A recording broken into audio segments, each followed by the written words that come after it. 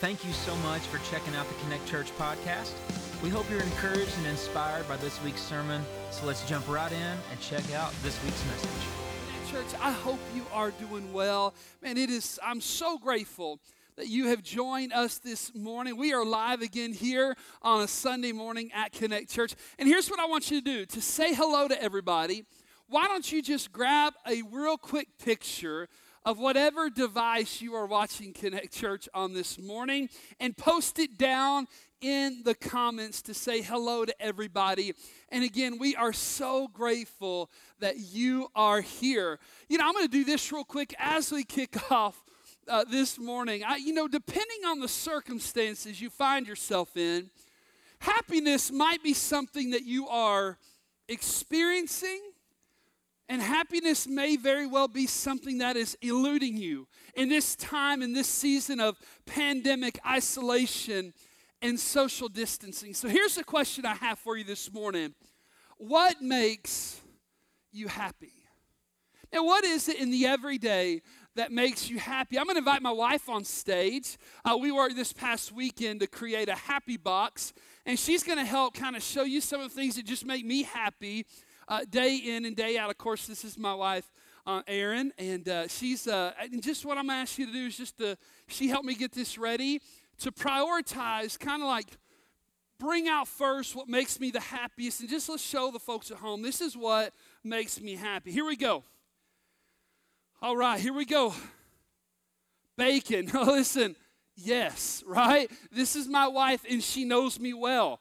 Bacon in my everyday, multiple times a day, in fact. It does bring a whole lot of happiness. Okay, let's go. Here's something else that makes me happy day by day, as chosen by my wife.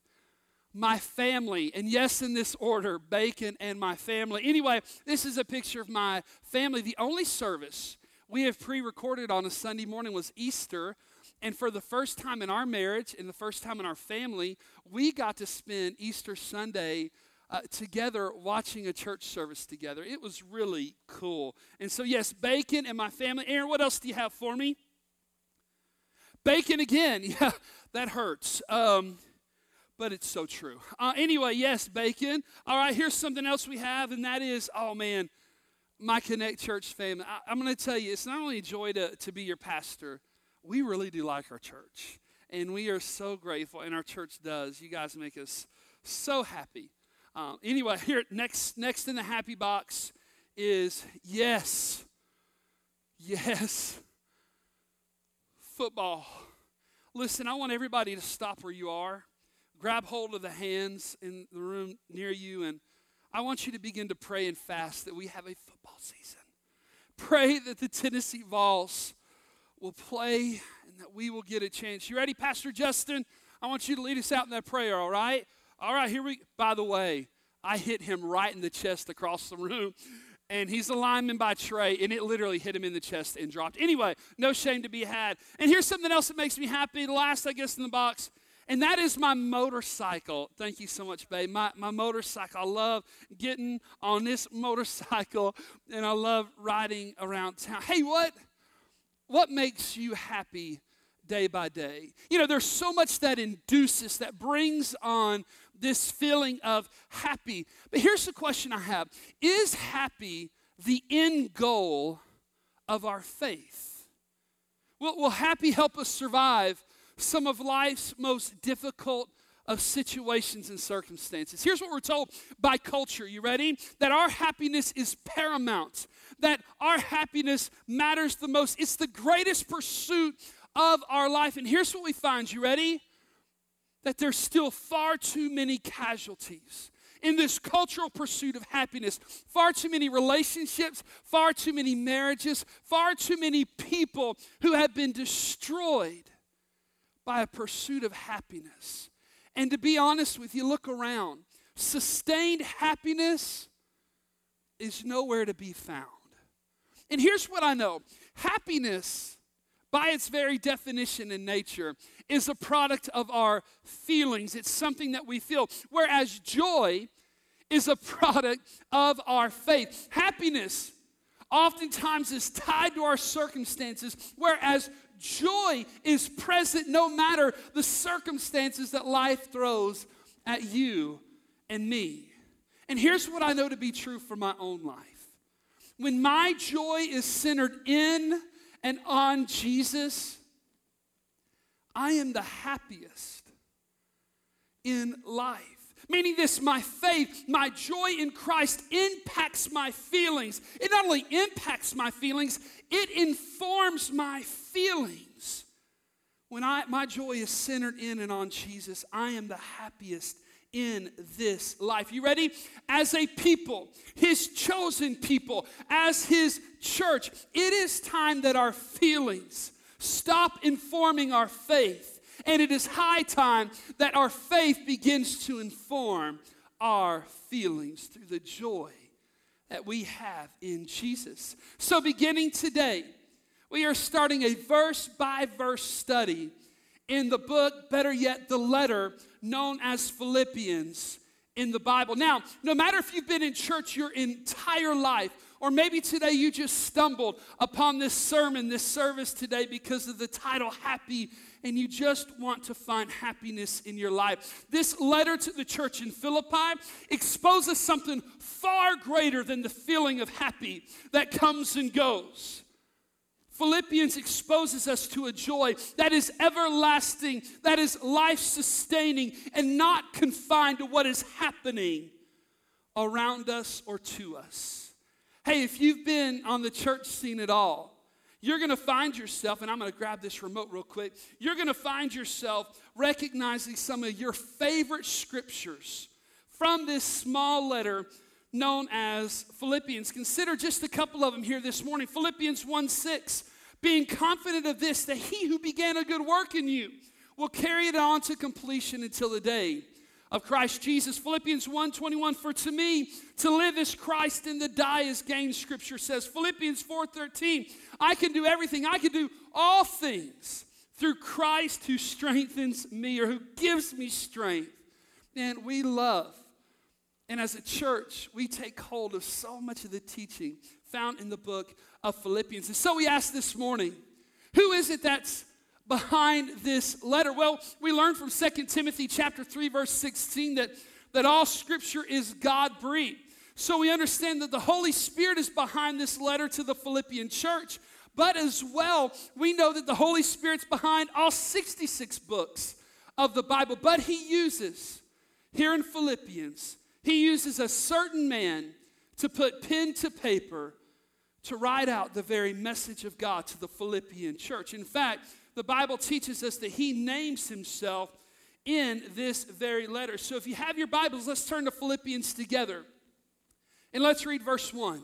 Now, we're going to be spending a lot of time in verse 1 next week. But here's what it says, Paul and Timothy, servants of Christ Jesus. By the way, Paul identifies himself as the author of this letter. Timothy is his companion, so he's also noted. But listen to this first verse.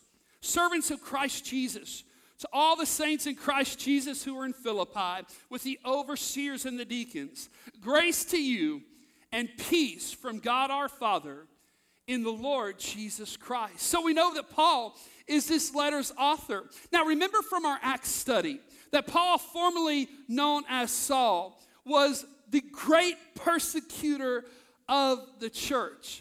But here's what we also know about Saul's story. You ready? As he was known in Acts chapter 9. Saul's story was rescued in Acts chapter 9 on the Damascus Road. Not only his story, but his soul was rescued by Jesus. And now we find him here in Philippians chapter 1, not as the great persecutor of the church, but the great church planner.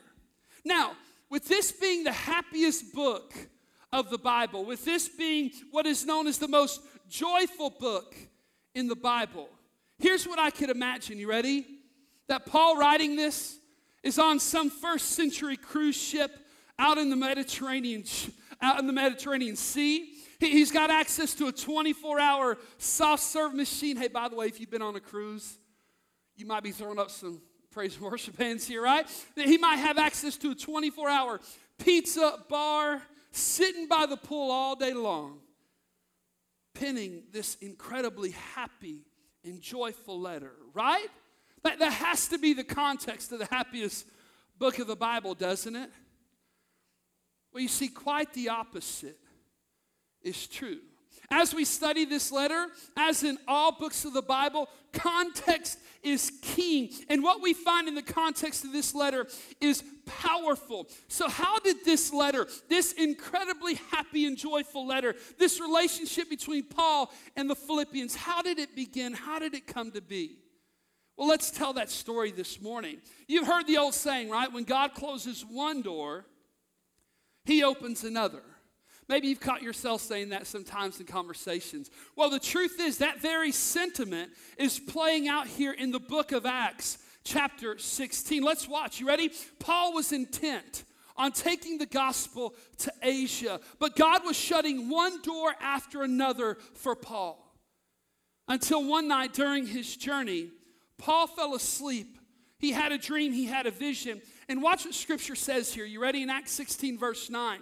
During the night, Paul had a vision of a man of Macedonia standing and begging him, "Come over to Macedonia and help us," the Bible says. You know, it's amazing. We follow up in those verses and we find that Paul sees this and understands this to be God opening a door for him to minister the gospel. And he is the first to take the gospel of Jesus Christ to what is modern day Europe. So he sets out to Philippi, a Roman colony in modern day Europe. There he meets a couple of different characters. And let's talk about the first one he meets. It's a religious, God-worshiping woman by the name of Lydia. She was wealthy. She was a merchant. And she would be one of the first contacts that Paul would make as he honored the Lord in what is modern day Europe. See, what would happen is this, that Paul would sit with a group of women in Acts chapter 16. In fact, he leads a Bible study for them. We may very well be seeing the first ever ladies' Bible study. I'm certain he used Beth Moore or Priscilla Schreier or something like that. But in this Bible study, the gospel was shared. In a sense, what he did was he took the Torah, the Old Testament law, he would open it up and there expose the very fulfillment of the law, which is Jesus Christ. He shared the gospel. And Lydia heard the gospel. Her herself a seeker. And there that day, Jesus forever rescued her soul and her story. In Acts chapter 16, verse 14, watch as this plays out. You ready? The Lord opened her heart to respond to Paul's message. And in verse 15, it tells us that she and the members of her household were baptized, meaning this, faith had come to Lydia and her home. Jesus rescues Lydia. And hey, by the way, church, that's just Jesus doing what Jesus does best, isn't it? Now in Philippi and in Acts chapter 16, the scriptures tell us that they also had another encounter with the lady who was a fortune teller, and the Bible tells us that she was possessed by a demonic spirit. Now, in the course of time, and you ought to go back and read it, it's an interesting story. Paul drove out her demon in the name of Jesus, which infuriated those who were making quite a bit of money off of her fortune telling. But we see that Jesus rescues her story. And we find that in Acts chapter 16, here in Philippi, from a seeker in Lydia to a demonic spirit-filled woman, we find the amazing truth that everywhere the gospel goes, people's souls and their stories are rescued. Well, as Acts chapter 16 continues to unfold, an angry mob forms to come after Paul and his companion in ministry, Silas, there in Philippi. They arrested him, they beat him, and they imprisoned him. Well, about midnight, Acts chapter 16 tells us that we find old Paul and Silas singing out to Jesus while shackled in a jail cell. I guess for them, their joy was not confined to their circumstances. Scripture plays out that God orchestrates a prison break. Hey, by the way, the greatest prison breaker in all of history is none other than God himself. Time and time again, he does that. Now, we understand that the jailer in charge of Paul and Silas, fearing punishment under Roman law for allowing some of his prisoners to escape, he sought to take his own life. Paul intervenes, shares the gospel, and yet again, Jesus rescues the story, the soul of another Philippian. Now watch this play out in Scripture. You ready? That he, meaning the jailer, brought them, meaning Paul and Silas, out and asked, "Sirs, what must I do to be saved?" They replied, "Believe in the Lord Jesus and you'll be saved." Hey, by the way, isn't it funny to say go to church? It doesn't say give to the church. It doesn't say be a good person. It says believe in the Lord Jesus and you'll be saved, you and your household. Then they spoke the word of the Lord to him and all the others in the house. And at that hour of the night, the jailer took them and washed their wounds. Then immediately he and his household were baptized. Yet again, the gospel changed everything. Faith had visited Philippi in the house of this jailer. So I want you to consider this church. You ready? Jesus rescues the soul and the stories of a seeker, a woman with a demonic spirit, and a suicidal jailer. And watch this, you ready?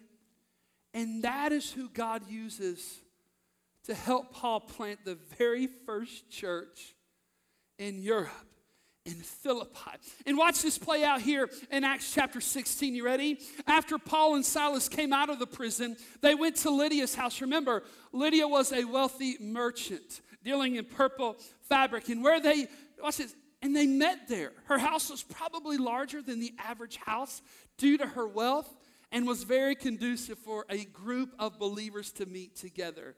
And the Bible says that they met with brothers and sisters and encouraged them. What we see here in Acts chapter 16 is both the birth and the infancy of the Philippian church. Hey, just when you thought churches were supposed to be filled with perfect people, we realized that the Philippian church began and were filled with people like you and like me. And look at where this church began. Not in big, beautiful buildings, but in a home with Lydia. You know what I think about these days in this crazy season of life that we know? And I wonder if the enemy might just be convinced that he has used this virus to close the church. But again, I want to remind you that in this day, the church is not closed. In fact, there are millions more churches open today, meeting in homes all across this community and world. Hey, by the way, much like what we see taking place here in Acts chapter 16, verse 40. Hey, and so let's track back to Paul, writing the happiest letter in the Bible, surely sipping on a virgin pina colada, poolside, on a first century cruise ship out in the Mediterranean Sea. In fact, just having an omelet prepared by the chef there on board. Here's the problem with that sentiment. He wasn't on a cruise ship in the Mediterranean when he wrote this letter. He was in chains in Rome. In fact, Paul writes Philippians and Colossians and Ephesians and Philemon, known as the prison epistles or the prison letters, over the 2 years he spent in Rome under house arrest, chained to a palace guard. And I want you to consider this, church, that some of the most fruitful work of his life, the writing of Scripture that we now read today, took place when he was isolated, confined, an uncertain future ahead of him, in an unwanted position. And I can't help but ask this question. Just think of what fruit God can produce in your life and my life during this isolated, confined, uncertain, and unwanted season in our lives. You see, your joy and my joy in Jesus is not confined to our circumstances. We learn this from even the context of Paul's letter to the church at Philippi. I love what Jesus would say in John chapter 15, verse 11. You ready? That in teaching his disciples to love him, to remain in his love, as Jesus remained in the Father's love. In John 15, 11, Jesus said this to his disciples, and thus says this to you and I today: I have told you this so that my joy may be in you, and that your joy may be complete. There are Greek words for happiness, and we don't see that word here. Jesus is pointing to something that is greater than the feeling of happy, and that is the fruit of our faith, which is joy, that it may be in you, and that this joy may be complete. It may be whole. It may not be subordinate to the circumstances that are going on in your life and my life. And the question I have for you, church, as you watch today, hey, is the joy of Jesus in you? Is there a joy that is present, which is not confined to your circumstances, no matter the circumstances that life throws at you? I want you to hear me. I'm not happy all the time. I'm not happy about all things all the time. But there is a joy that weaves itself through the highs and the lows of my life, that weaves itself through every situation and circumstance, whether good or whether hard. The joy of Jesus weaves its way through every circumstance of this life. My brother is finishing up his sermon series in Philippians. And I was talking with him the other day, and he said something that really stuck out to me, and I want to share this with you. He says this is Pastor Chris over at Oak City. To be honest with you, you want to hear a better preacher, just tune in their live stream. He said, joy is a person you know and a choice you make. Hey, church family, joy is a person you know and a choice that you make. The person that we know, of course, being Jesus, the author of John 15:11. In fact, the author of life and death, the author of our salvation. He's the person we know. And the choice we make is to follow him, to allow him to be our greatest joy, to let his joy get in us, and to know the joy that is complete in Jesus and Jesus alone. Jesus is the person that Paul knows. And Jesus is the choice. The joy of Jesus is the choice that Paul makes. And so here's your two takeaways this morning. And then I want to close with a story. Takeaway number one: your joy in Jesus is not confined to your circumstance. Takeaway number two: joy is a person you know and a choice you make. And my prayer is that if you're watching today, that you know Jesus, and if you don't, that you know him today. That prayer is that the choice you make daily is to follow him, to let his joy be in you, and that joy to be whole no matter the situations and circumstances of your life. And if you don't know Jesus, my prayer is that you'll make that choice to follow him today. Thank you again for checking out our podcast. Be sure to subscribe so you can stay up to date on our services. If you'd like to give to support our ministry, you can do that at our website. That's connectchurchpf.com. Hope you enjoyed and have a great week.